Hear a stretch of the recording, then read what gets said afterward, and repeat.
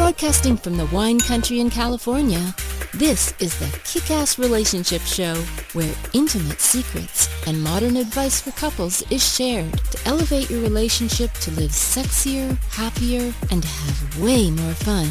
We believe success in life is better when mixed with excitement and love. And now, here's your kick-ass relationship coach and best-selling author, Midori Verity.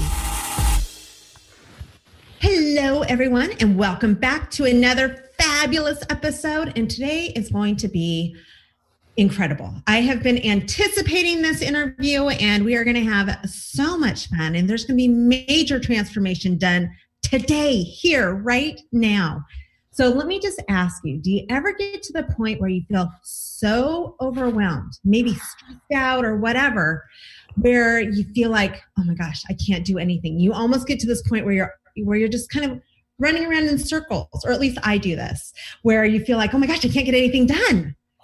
Today, our guest, and you guys who are watching right now, you can see Mr. Lovely Daniel Gutierrez. He is going to be helping us break through those challenges. He is one of the world's most sought after transformational leaders, and I feel so honored to have him here with me. But let's not get his head too big. That's a concern, but it's going to be awesome. You guys make sure you have your paper and pen out, because this is going to be a very exciting and pivoting show today. But before we do that, Daniel, we're going to do our 3 minutes to thrive. So let me show you what this is all about. So we always start off every show with what I call 3 minutes to thrive. And Daniel is single right now, so we're going to help him try to not be single forever. And so here is what we're going to be doing today. We are talking, the topic of my 3 minutes to thrive today is tuning in to the crap your partner says about you. And what I mean by this is, most of us have a tendency when our partner is telling us things such as, you never listen to me, or you don't appreciate all I do, or you make me feel like poop. Any of this sound familiar? We often get defensive and we come up with all the reasons why it's not true. So what I want you to do today is to shift gears with that. I want you to kind of think a different way. What I first want you to do is not get defensive. I want you to open up your mind. But also, here's what I want you to say. The next time you notice this is happening, this is what I want you to say to your partner or your kids or your boss or whoever it is. You ready, Daniel? You ready with your notes? Yeah. You may be right. You may be right. So start off with that, and that's going to make everyone's defenses go down, and it's going to open you up to listen better. But then I have 5 more things. So you start with that. You may be right. And then the next thing that I want you to do is to simply take it in objectively. Listen to what they're saying, because there probably is a huge amount of truth behind what they're saying, but because it is often said with emotion and in a way that makes us automatically defensive, we don't listen. So listen objectively. That's number 1. Number 2, I want you to ask open-ended questions such as, well, can you elaborate on this? What do you mean? So that takes us to number 3, remain calm throughout the whole thing. When you're asking these questions, you want to make sure that you stay calm so that they don't start getting defensive and that you're listening. We talk about this a lot, that you need to keep your blood pressure down. Daniel Gutierrez used to be guilty of this. And you want to keep your blood pressure down so that you can think more objectively and you can keep your mind open to what they're saying. Number 4, get examples from them. Ask them for examples of what they're talking about when you might be doing something that makes them upset.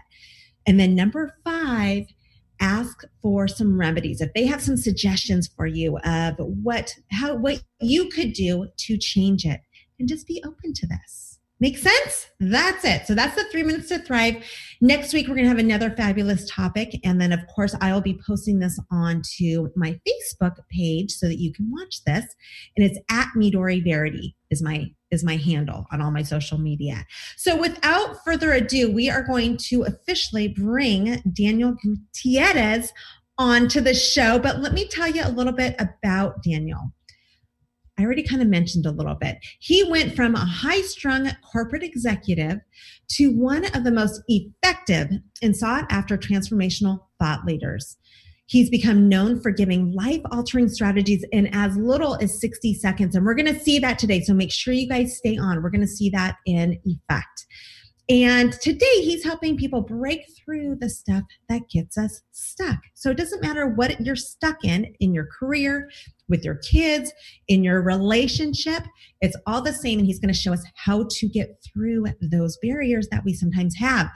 And he's going to use his intuitive approach that has him being requested by Fortune 500 executives to regular peeps like me. As long as you can afford it, and I'm pretty confident I may not be able to afford it. So anyway, this is going to be a lot of fun. He is the author of multiple best-selling books. He's been in a movie, and he has been a White House advisor under Barack Obama, and basically he's an overall stud muffin, and we are so lucky to have him with us today. So welcome, Daniel. Thanks for being with us. Well, thank you. Thank you for having me. Of course. Okay, so tell us a little bit about your background. Tell us how you became this transformational thought leader and where you came from. Well, you don't have that kind of time. Make it short. Oh, okay. Make it short. Because it'll be the whole show. No, I know. I was born. No, I'm joking. So, I'm going to start with where the need to be high strung, the need to be stressful comes from. And I believe that it's something that our society teaches us, that in order for us to have value in our society, we must be successful. And that success should come at whatever cost. In other words, it could be working long hours. It could be maybe not making it home in time and not seeing your kids. There's so many things that would cause that we sacrifice in order to reach for that high level of success. And so I don't think I was any different than anyone else. I was taught, okay, follow the carrot, reach the carrot, grab the carrot, you're successful. The problem is, I'm painting a little picture for you, is that after a long time of being busy, and very successful, I would fly into New York City, for example. I'm in Los Angeles. I would fly into New York City. I would land at 6 a.m, and I would have interviews every hour on the hour, except for lunch and dinner. And then I would go networking, and then I would finish about 2 a.m. And then because it was ridiculous for me to get in a hotel, I would go back to the airport and sit in the chair till 4 a.m, catch my flight, and come back to Los Angeles. Now, that's nuts. The only people in the airport at JFK at 3, 4 in the morning is me and the Zamboni. I mean, I would watch the guy go, I'd be like, can I do it? Please, I'm bored. And that was my life. And one day I was on the 54th floor of a place called the Havana Club in New York City. It's a very private club, exclusive. And I'm up there, and it's a snowy day, and it's really sexy, and the big snowflakes are coming down. And at the time, I was smoking my cigar and drinking my expensive cognac, and Al Sharpton's on this side, and some baseball players on this side. I mean, it was just like, wow, I have arrived, and I'm sitting there, and I'm just enjoying the ambiance when something hit me. And that was, I was absolutely empty. There I was at the pinnacle of what I would call success, and anyone that would die to be able to get into that club. And I was going, this is it. This is it. So in order to get here, I have to take you back just a little bit, because a lot of people ask me, so how did you begin this process? So how did you even have the nugget in your head to even get to this place where you are now? Well, in order to do that, I have to go back to 17 just for a minute. At the age of 17, I was a licensed Baptist minister. So at the age, I knew that would shock you. What? So at the age of 17, I was already speaking and delivering sermons to churches of 2,000. I mean, I was on fire. I mean, things were just like amazing. I went and studied Hebrew and Greek, studied the Bible forwards and backwards, and then woke up one day and said, okay, that's not for me either. So I left the ministry. However, that part of that connection to spirit, that connection to being, as you call Zen, that connection to self, always was there. I just didn't feed it, right? And so fast forward to that place where I am at the 54th floor of this posh restaurant, and all of a sudden it hits me. How do I get back to 17? And that's kind of the beginning of this new journey I'm on, to find peace and tranquility, to find that radical mindfulness in our day, every single day, even amongst the craziness of the world, right? Even the craziness of this world. So I don't know if I explained it all, but that's a little bit of it. I know I shocked you in a couple of places. You did shock me, and I didn't think I could be shocked by you, but apparently. So, I hear that a lot. And a lot of the people that I work with, a lot of the couples are very successful. One partner is very, very successful. So I hear this a lot, that they get to this point where they're just feeling almost empty. They've worked so long and they feel like, wow, don't you recognize that I'm doing all this work? It's kind of like what we were talking about in the 3 Minutes to Thrive. Yeah. Don't you appreciate what I have done, because I've done it for us? And they feel empty. Their partner's pissed because they're always working, right? Mm-hmm. They get disconnected. So it's interesting to hear you talk about that's something that a lot of people struggle with. Well, they struggle with it because they're addicted. And they're addicted to what I call probably the most acceptable addiction in the world. That's stress. That when you get to a place where your body is producing chemicals that needs that stress, just like it would working out, then you don't even know that you're being ran by the addiction. We even wear stress as a badge of honor. I'm so stressed out. I'm so stressed out. And that really becomes the stimulant by which we ourselves are motivated by. So there's all kinds of stimulants in our world, but the ones that are very, very difficult to manage are fear and stress, because they're undetected to anyone else unless you show them on the outside. And by the time you do show them on the outside, you're in a hospital with a heart attack, right? So this is, so when a person is in that position where they're working hard, I'll give you an example. This happened I was just in Baltimore, and this guy was with his badge of honor was telling me, oh my gosh, I got to see my daughter for 5 minutes right before he was telling me the whole story like it was this great story. I got on the train. I got up at 3 a.m. to make it into the city so I could see her. And she's walking into school, and I'm going, hi, baby. And I'm letting her know I care and I'm there. And I said, dude, you are missing the boat. He goes, yeah, but I'm doing all the work so she'll have a wonderful life. I said, you're doing all this work so that she can forget you later. I said, see, at the end of the day, we convince ourselves that somehow we have to do all this work. We have to, because we're addicted to the stress that comes along with it. We're addicted to the fear that comes along with it. And goodness gracious, what would happen if that wasn't there? And that was kind of the journey of my life. All of a sudden, it wasn't there. I walked away for the second time in my career from a successful career and said, how do I get to a place where I can have this peace and tranquility, this radical mindfulness, and not be in the rat race? And if I'm in the rat race, that I'm mindful of where I'm at, that I'm not just running and running and running and running. And that's the key. That's the key that you just said, is that you're aware of it, because you still want to be successful. You and I were talking earlier today that you still want that success, but I think that's a comfort zone, right? The stress, being busy constantly, even though we may feel like, oh gosh, I wish my life wasn't so stressful. We can think that, but it's a comfort zone. We're used to it. We feel attached to it in some way. So what I like about what Daniel has done is that he went from that craziness and that stress, and he keeps talking about this radical mindfulness, and we're going to go there in just a second, but he mindfully chose to change that, but yet he still wants to be successful. So it's okay. It's okay. You don't have to let that go. You can still be successful, but just shift it, right? Right. Yeah. And I think even today, I've had a crazy week. I was in Baltimore, and I'm heading out to Phoenix, and then I'm going back to New York. I think that life is, for all practical purpose, a great opportunity for me to slip back into that stressful situation and build that adrenaline up, that I used to get. There was a movie once that came out, and who was I'm trying to remember the guy. I can see his face, married that Italian model, George Clooney, about airplanes and getting the miles, I think it was called something miles. And I was that guy. I was like, I want to get more miles. I want to get my 1,000,000 miles, right? And how crazy. But this time, as I'm flying around, I even post on my social media, when you're walking down the runway to get on the plane, after you finally get to through, her getting your ticket, you get through, and then it's jammed up. I don't know why everybody's in a hurry. It's jammed up in the hallway up to the plane. I wrote the other day, what a great place to be mindful and just slow down. You don't have to run all the time. However, that's not, again, it's a social condition of our country. It's a social condition around the world that stress is okay. And it's killing us. It's killing us every day. And it's killing your marriages, and it's killing your relationships, and it's killing your relationship with your children. And we have the capacity to stop. And you said something that's very important.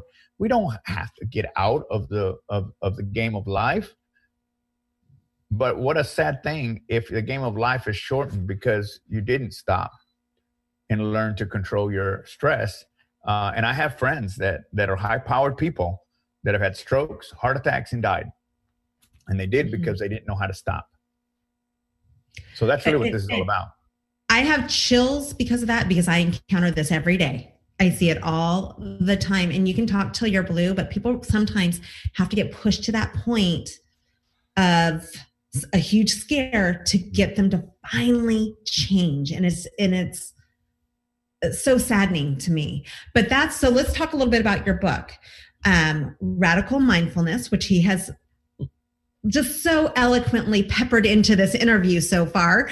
But let's talk about that, because I know it's coming out. So tell us more. You've talked about the concept, but talk to us more about what we can do, what the concept of mindfulness means. Okay. We hear it all the time. It's a buzzword, but also what we can do to incorporate it more into our lives. I'm glad you said buzzword, because I want to kind of clarify something for the world, because we're talking to the world. We are. So here's the deal. People say that this is the flavor of the month, mindfulness. It's on commercials. I mean, even the car people are using it in their car ads. It's a really posh thing to say. But on the other end of the spectrum, when has self-care been flavor of the month? Self-care is, if it's authentic self-care, then it's something that shouldn't be flavor of the month. It should be life-altering. And that's something that we have to change our perception about. And it's something that I'm working on in corporate, to say, hey, this is really about authentic self-love, self-care that I'm talking about. And when does that become a trend? It's not a trend. It's something that we should be doing regardless of the trend, right? I mean, even Time Magazine has a big article right now, a big magazine that says mindfulness on the front, right? So mindfulness, what does it mean? Very simply, being present. Being aware of your surroundings. That's it. Nothing fancy. It's learning to be present. It's learning to be mindful of the things around you. And I'll give you an example. I recently did an event at a corporate office, and they had this gorgeous yellow tree as you walk onto campus. And I was just like standing there looking at it going, could it get any yellow? I mean, it was beautiful. It was like almost like it was painted in front of me for that moment. And so when I got inside, I thought, I'm kind of curious. So I opened it with 400 people, corporate employees, and I said, who can tell me one of the most powerful images here? I was trying not to give it away. Here. And out of 400 people, no one could answer the question. I said, who saw the tree as you drove into your campus and everyone has to pass it to park? Who saw it? Nobody. Well, that means they're not present, right? So mindfulness is getting in the present moment. That's the beginning. Mindfulness includes yoga. You go to do yoga. You do meditation. You do mindful eating. There's all kinds of things you can do. Radical mindfulness is the practice of that. Radical mindfulness means that you're actually, when you're put into a stressful situation, that you're acting on your practice of mindfulness. If you go do yoga and you say you're mindful, doing your thing, 30 minutes, an hour, whatever you do, and you go take a shower and get all prettied up, and you get in your car, someone cuts you off and your fingers start flying, you have no practice. You have no practice. That's the test? That's the test, right? Hey, I fail it too. So at the end of the day, that's not being radically mindful. You may have been mindful for 30 minutes, but in order to really bring, you know what, I'll give you a little test. Everyone nowadays has a watch that has a heart rate on it. Check your heart rate and go to the internet and check to see where you're supposed to be based on your age and weight. And if it's high, you got a problem. And I will look down from time to time and say, how am I, like, is my temperature going up? Is there, and I'll look down, and if my heart rate, like it is right now, because I'm speaking, is higher than it normally is when it's resting, I've got a problem. And this is a way that you can actually measure on your wrist where you are at. And if you're not calm, then your heart rate's up. And if you are, it doesn't lie. You can't fake it. You either breathing or dead. It's going to tell you what's going on. You're almost dead. You're almost dead, right? You're either pushing it too far. So this is just a quick check. And everybody has it. Even all the phones, if you hold them, will give you that information. So anyway, radical mindfulness is the practice of mindfulness on a moment-by-moment basis, focused on a current intentionality followed by commitment. Whew, that's a lot to say. That's a lot to say. Okay, so hold on a second. So I know that you're super Zen, and let me just tell you all a little bit about how Daniel and I met. We met at a mastermind, and I was volunteering at one point for this big event or kind of a party that we were hosting. And I'm very used to parties. I'm very comfortable with it. The more people, the better. It's just natural for me. And Daniel came outside because I was a welcome committee. He came outside and he stood there and he said, I have to be out here. I need to get away from from all these people, because if one more person wants to introduce me to someone, I'm going to punch somebody. And so I hope you don't mind me saying this, but you came on my show. It's all good. It's all good. I'm going to talk about you too. No. I know. That's all good. Okay. So let me tell you why I'm telling this story is that for me, I'm okay with all this chaos. I'm just so used to it. But you have gotten to a point where I saw this kind of tension with people who are more Zen. They don't like being in those really kind of chaotic, noisy places. And so you just kind of knew that you needed to chill out. Of course, I wanted to drag you back in and see you fight, but you wouldn't go. Yeah. But didn't take one for the team. But anyway, have you always been like that, Daniel? Where no, you can just kind of... I would have been in the middle of that, causing all the ruckus. I mean, it would have been like, you don't know me. Look at me. Right. Go. So I'm not always been that way. And the decision there, because I was about to explode, I just couldn't. It was a small room with a lot of people and a lot of energy, and everyone vying to see who was the greatest. Which is fine. That's networking. But for me, I made a choice. Either I could get to a point where I could no longer unwind and just be stressed, or I could walk outside and take a break and get away from it and allow myself to decompress a little bit. And I think that's the choice that we have. See, a lot of people would have stayed in that. And for whatever reason, whatever excuse or whatever obligation they felt, they would have stayed connected in there, even though it was literally difficult for them to handle. For me, it was just like, you know what? I've had enough. I'm going to go outside because my well-being is important. And I knew I had to drive an hour and a half back. And the last thing I wanted to do, this is what people do. They get stressed out and then they get behind a wheel. Then they have road rage and do crazy stuff and fingers go flying, right?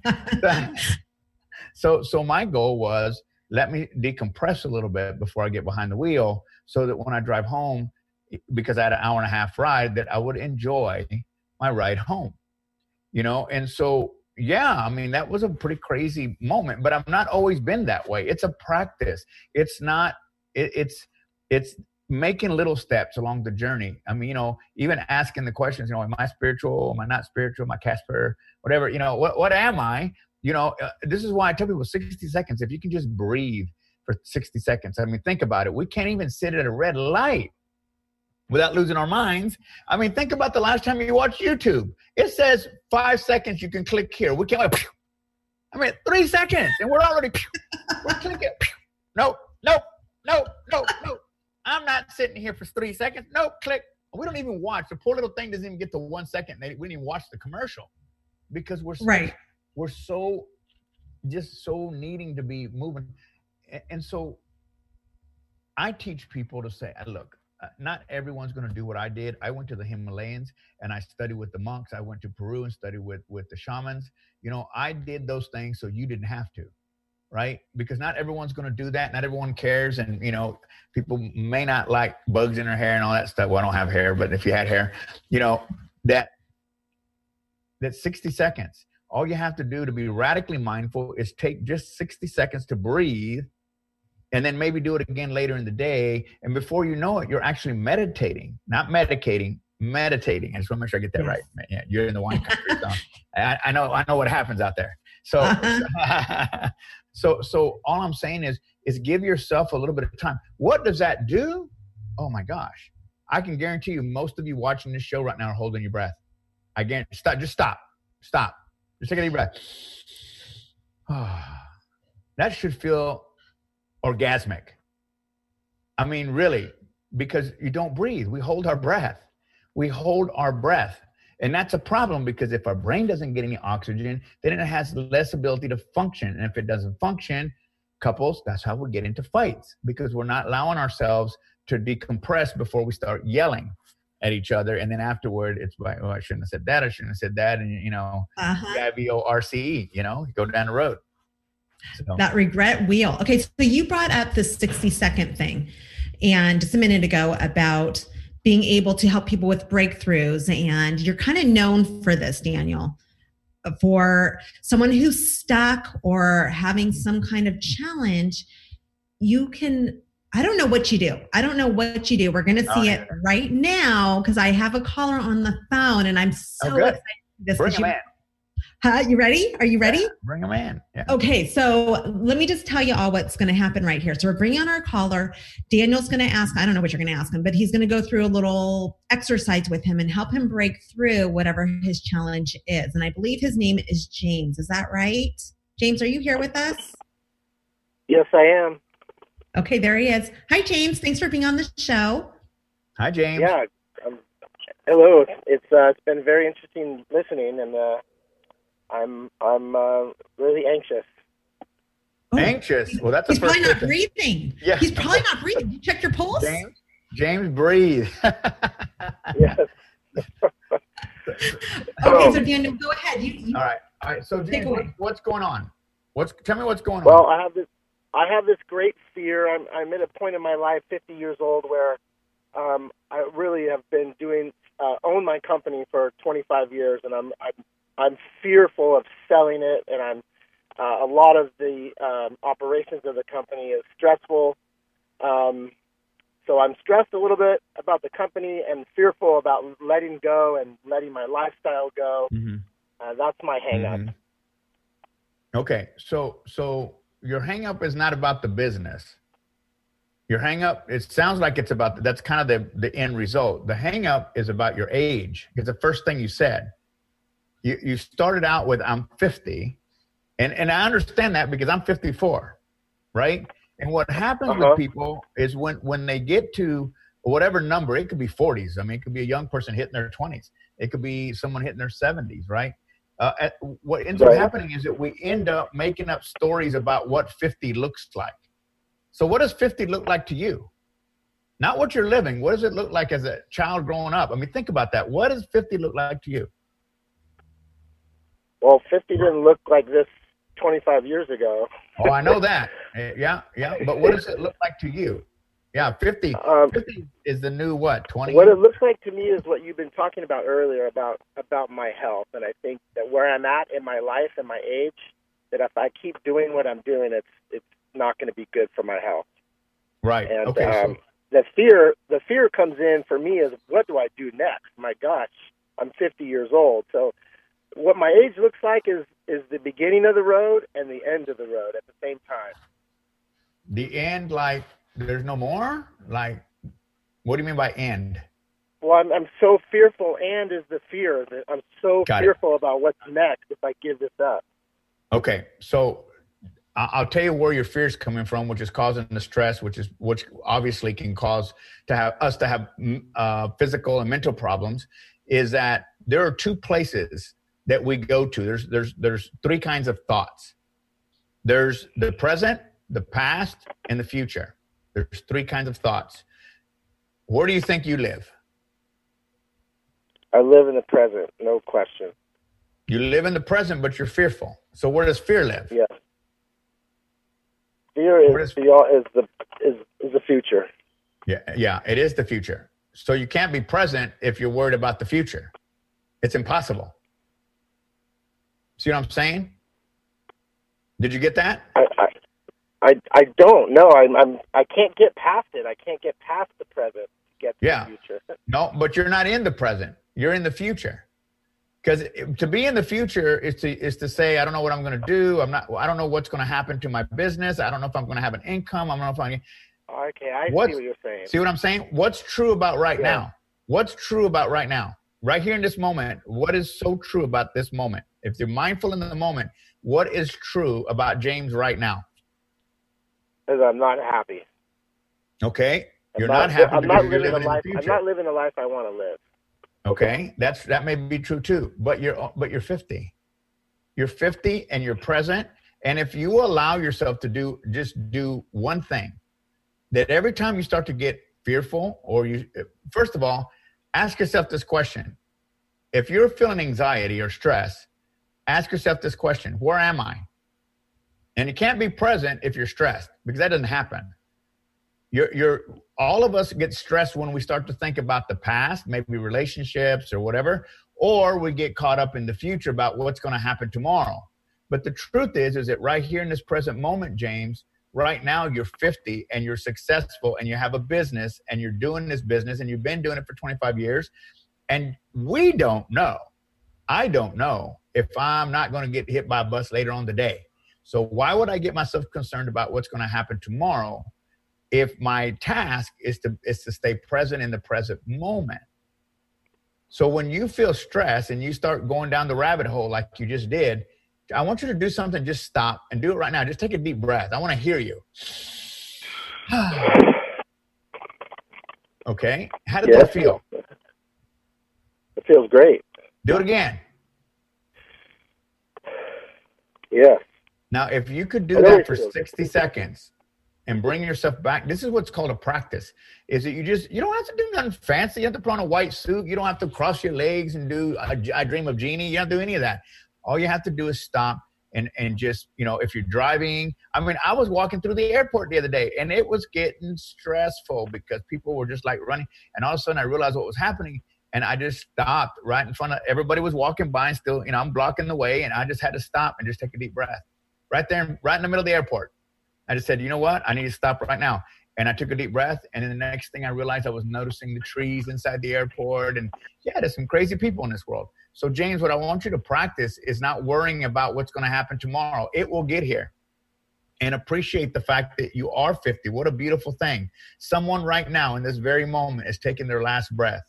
Fortunately, it's not you. That make any sense? Absolutely. Yeah, I love it. I love that it's tangible. It's something I can see and feel, and that's important for me to get there. Just breathe. Get there. I know it sounds so simple, but I realize it's very difficult, right? And don't beat yourself up if you forget. Just stop. Just have little Dan on your shoulder the next time you start to think about what am I going to do with my life? Because here's the powerful thing. If you stay present, I'm clear about this. If you stay present and you can breathe through this and keep yourself in the present moment, how do you know you can't sell your business so you have the life you want? You're already giving it up. You're not even giving it a chance. Stay present. Stay present. Be radically mindful by practicing that over and over again. And I'll give you an example. I had a client who came to me. She wanted to sell her business for $500,000.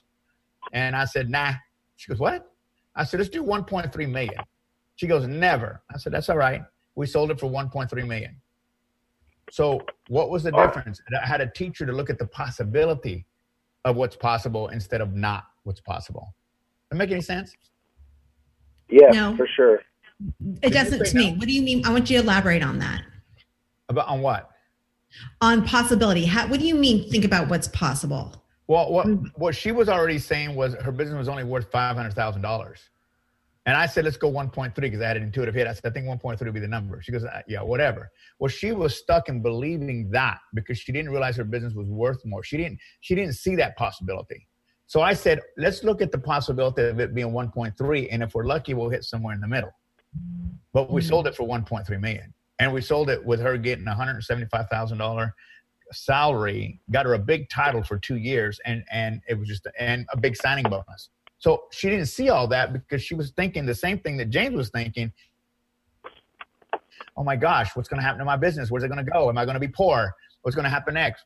That's where stress comes from. What's my boss going to think? I'm not going to have the presentation done. What's my wife going to think? I'm working late again. What's my husband going to think? I didn't clean the house.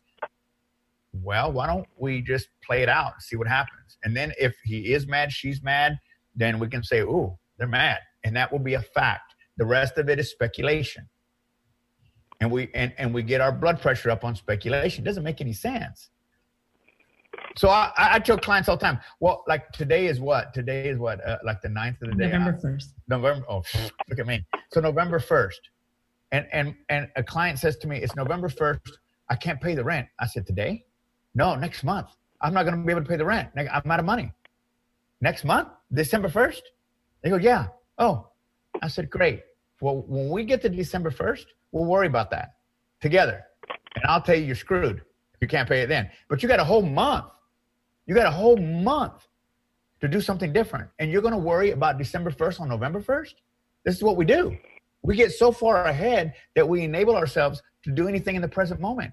The only power we have as human beings is in the one we're sitting in now. This is where we make decisions to stay or go, decisions to sell or not sell, decisions to close a deal or not close a deal. It's in this moment. Decision to call a client or not call a client. It's in this moment, not the one that's coming, not the one that passed.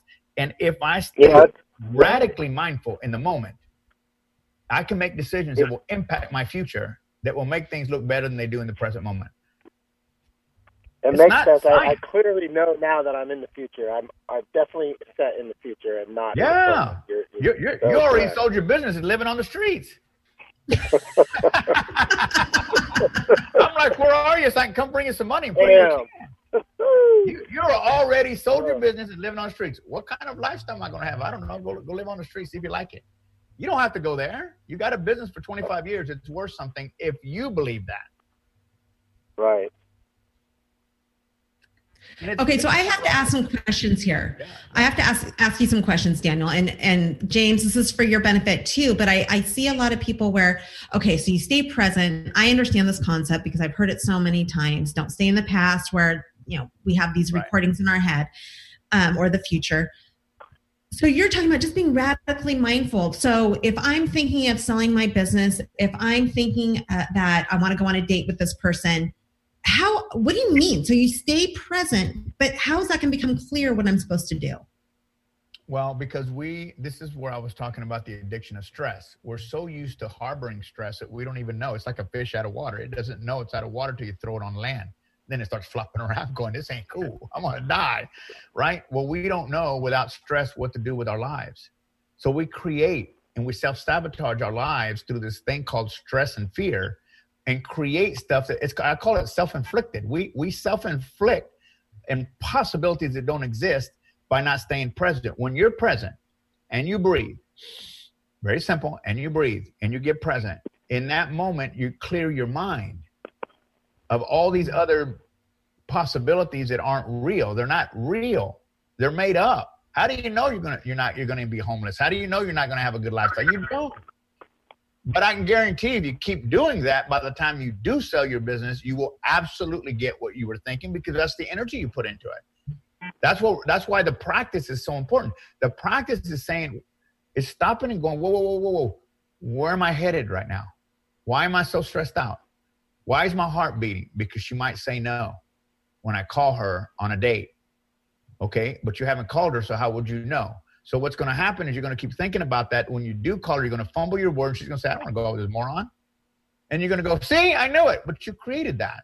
So if you're calm and you say, okay, I don't know if she's going to go out with me or not. I'm just going to go ahead and just stay in this space. I'm going to breathe. I'm going to be calm. I'm going to call her up.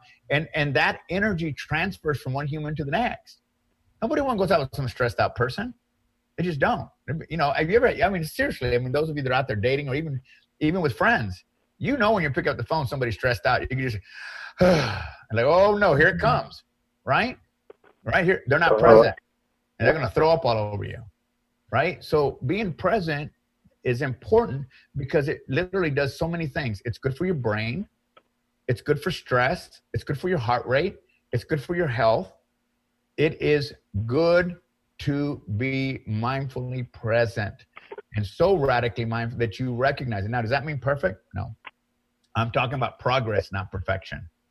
Because I have to do it too. I get wound up. I mean, seriously, I'm a type A personality. And I've gone from, I still am that way, but I don't allow that to run away with me. I don't run away with this idea of what's going to happen. I just go, well, let's just check it out. And if it happens, well, then we'll make a decision when it happens. 98% of the time, we fear things that never come to pass, yet it has a huge impact on our health. Huge. Yeah. James, do you have more questions for Daniel? No, I don't have any more questions. I'm really intrigued by the mechanism and trying to get myself to be in the present instead of worrying about the future all the time. Yeah, so I'm excited about beginning a process of doing that. And it's natural. It's natural to go where you're at because we've been taught that all our lives. Mm-hmm. Is to worry. Mm-hmm. Our parents said, we don't have enough money. We don't have enough this. We don't have that. So it is a fish out of water for a while. But I promise you, James, if you even just practice it today and just do a little bit of it and just notice when you're starting to veer off into the future, that you just stop and say, wait a minute. Well, so here's another way you can get present. So and if you're driving, don't do this. So when you are feeling the stress of your life, close your eyes and then open them. Like close them and take a deep breath and then open them. And whatever you see first, whether it's a computer, whether it's a dog, whether it's a tree, be really grateful that tree's there. Really see it. Really see what's in front of you. That's being present. And you'll be amazed what shows up around you. Be amazed. Yes, excellent. I love it. Thank you, James. Okay, thanks for being here, James. That was a great question. Thank you, Midori. You're welcome. So that was a great little exercise that you just did, that you just offered, where you close your eyes and you open them again. But I think also for a lot of people, just like you mentioned, we have been a certain way all our life. And so when you say stay present, be mindful, do this, do that, it's a practice. It doesn't just happen overnight. You have to keep doing it. It will happen quicker than you think, but you have to keep practicing it. So for those who feel, and the reason why I'm bringing this up is that for those who feel discouraged, who feel like, oh my God, I can't do it. I keep trying. I'm doing this mindful thing. I'm closing my eyes. I'm breathing. I'm opening my eyes and it's not working. It's a practice and you just have to keep trying and it will start to happen. All of a sudden you'll be like, oh, I'm calmer. And the reason why I know this is because I used to be like James. I used to be freaked out over everything. I had so much stress. You talked about, I don't know if it was during the show or if it was before, Daniel, you talked about those chemicals that are released in our body that we naturally produce. I was so stressed out at one time that I had just one drink, and I can drink. I only had one drink and my tongue swelled up. It sounded like I had like a whole giant bottle of something. And it was my chemicals in my body reacting. Yeah. And my body was so freaked out. But that was the first time I really kind of noticed something that was so present. It was like, oh my God, what did I do? But it is a practice. And so I that's why I can say, it's easy to hear it, but it's another thing to actually feel it. But the more you practice, the more that it will happen for you. So, yeah, but breathing should be instant. Just like when I said, take a deep breath. I mean, like really from your lungs, like you should feel the tension in your shoulders lessen. I mean, that's something you can feel. And even before you get in an argument with your significant other, before you go in that room to let them have it, if you really want peace and tranquility in your house, take a deep breath.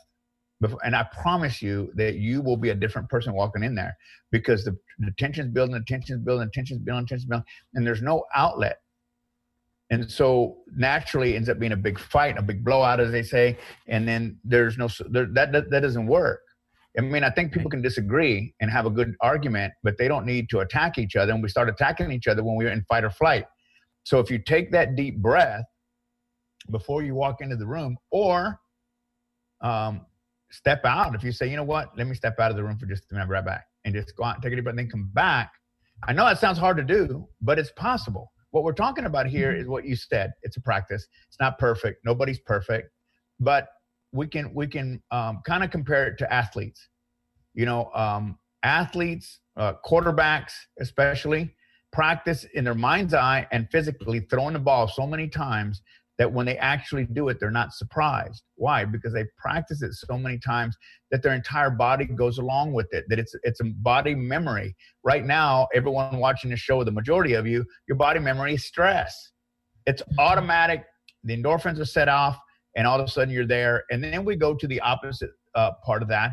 And so we find a way to medicate that through drugs or alcohol. And drugs, I mean like opiates, painkillers, whatever. And then that becomes a problem because now we need that to unstress us. If you were able to de-stress yourself and then have a glass of wine, you would appreciate that glass of wine a lot more than you would have before. Yes. Because before you de-stress, you're drinking it for a purpose. You're not drinking it for the sake of drinking wine. You're drinking it to stimulate or de-stimulate your situation.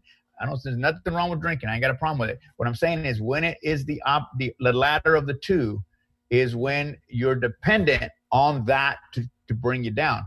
You should be there already on your own. And that's hard too. I get it. This is not easy. I know. I was there. I was in that space. And I still get stressed out and I still get pushed to the limit. But I move myself back into a place of peace and tranquility a lot faster. Yeah. Doesn't mean I call it your mental toolbox. You put that in your mental toolbox that next time you feel that stress and that anxiety or someone cuts you off, you remember, oh yeah, I need to breathe. I need to breathe. It's as simple as that. Let me give you another tool. Let me give you another tool. Let me give you a quick tool. Another tool that can help you de-stress is our strongest sense is smell. And we don't use it. No one even teaches it. Our strongest sense is smell.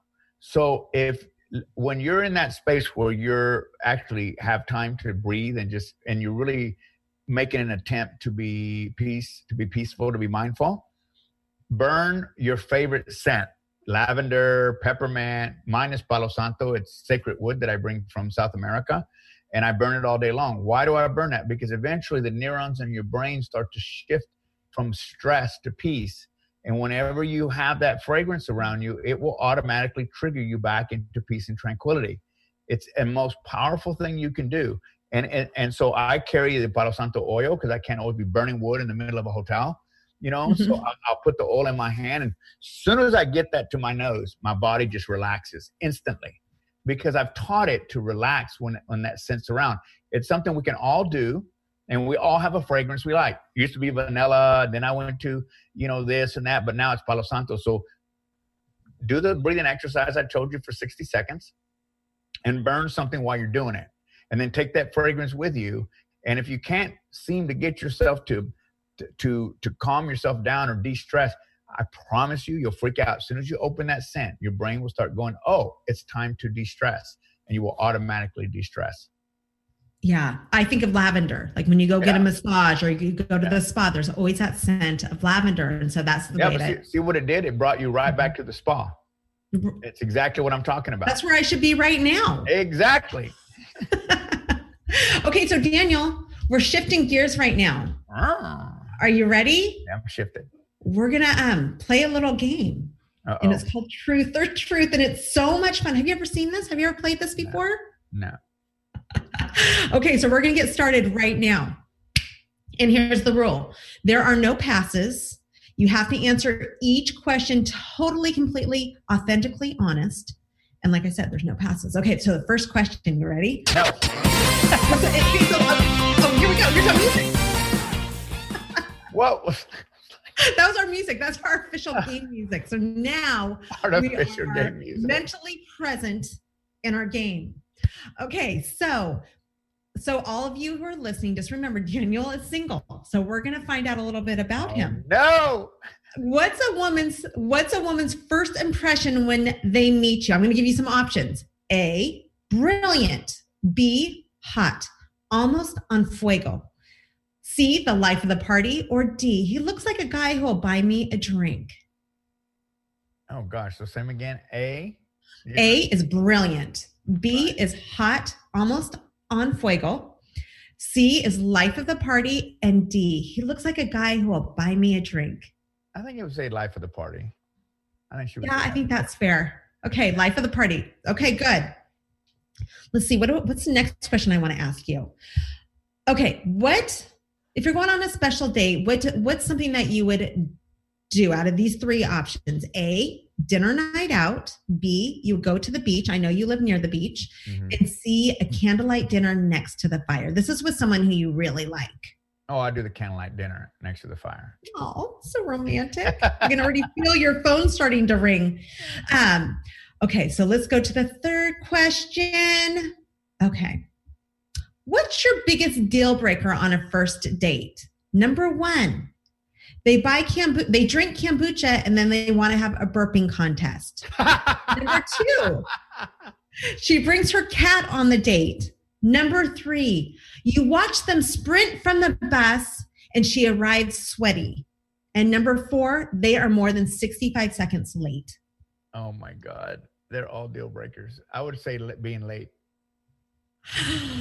Oh my gosh, that is so funny. Yeah, just so you all know, if you're wanting to go on a date with Daniel, he made it very clear to this conversation, yeah, how much he hates when someone is late. And I explained to him, for girls, it's more important that we look our best when we show up to meet someone for the first time. So you got to have a little give and take right there. This was like an hour conversation that we had because we were both going back and forth about, I don't know. But I hope that you take that to heart. Okay, the last question. This is so fun for me. I love these kind of games when I don't have to be the person answering. Okay, your lover has delicately suggested that your performance in bed is lacking. What's your reaction? A, I'd ask her to tell me what she didn't like and what she prefer. Or B, I'd be a little upset and embarrassed, but I'd get over it. Or C, I naturally assume she's insane and break up with her. I would probably ask her, well, what could I do different? You'd stay present and mindful. You'd breathe, right? Just say, hey, what's up? Okay, those were good answers. Good job, Daniel. You passed the test. I passed the test. You passed the test. Yay. Okay, so Daniel, thank you so much. Daniel doesn't know, but he's going to be one of my BFFs. I can already tell. And I'm sure he feels exactly the same way, but I never got to know you for so long. But it was so much fun having you, and I've been so excited to have you on the show. And I know all the listeners can tell why, because you are so insightful and just have a great energy about yourself. But how can we find out more about you? I know you have a book launching soon. So where can we find out more about you? Well, most importantly, for those of you that are adventurous, next month I'm taking my final trip to Peru. And we're going to be going to Machu Picchu December 3rd through the 9th. And so that's coming up in 30 days. Woo! Woo! You can go to my website, danielgutierrez.com, hit global events, and you'll see it there. That you can just sign up for my newsletter there. I'll be talking all the time about what's coming up in the book, but also next year, I'll be doing not only Peru. I go 3 times a year to Peru, but I'll also be doing Bali and Tibet. So there's some really cool trips that we'll be taking next year. And we always have a lot of fun, and it's very deep and insightful because we practice what we're talking about, and that's being mindful. So if it's something that resonates with you, go to my website. Find everything there. Or come on a trip with me, better yet, next month. You still have time. Okay. I'll start packing. Go, girl. Let's go. Packing. No, I'll be there. It's going to be fun. Yeah. You said, don't worry about next month. Be present. So who knows? Yeah, that's right. So next week, I have an incredible guest. Her name is Audrey Hope. She's an expert who helps people overcome addiction issues. So if you use that glass of wine, not the way that Daniel said to do it, you might want to be here. Or if you have a partner who tends to have some issues there, that you'll want to be here. She has worked with all kinds of people, but a lot of celebrities who you will recognize: Vince Neil, Bobby Brown, Marc Jacobs, Ivana Trump, Mackenzie Phillips. But she also guides people to overcome deep-rooted family trauma issues. I hear this all the time. Even for those of you who think that you are great and it's your partner, there may be some issues back there that need to be addressed, that you can move forward. So I hope you will be here with us. As always, we sign off with a little gratitude attitude. Remember to say something positive and to show your people who you love, the people who you don't love, that you are grateful for something in them, and watch those relationships blossom. Thanks for being here. Make sure to follow us on Facebook at Midori Verity. And to find out more about Daniel, if you didn't get to write it down, you don't know how to spell Gutierrez, go to my website, midoriverity.com. Go to the show and you will see him there. Thanks for being here. Right. Thanks for listening to the Kick-Ass Relationship Show with Midori Verity. We hope you've enjoyed the show and want to share the love by passing on our web address, midoriverity.com/show, to your friends and colleagues. Be sure to check out our archive section on our website for previous shows. This has been a Midori Verity International production. Join us next time on the Kick-Ass Relationship Show to add passion and fun to enjoy the most extraordinary relationship and life.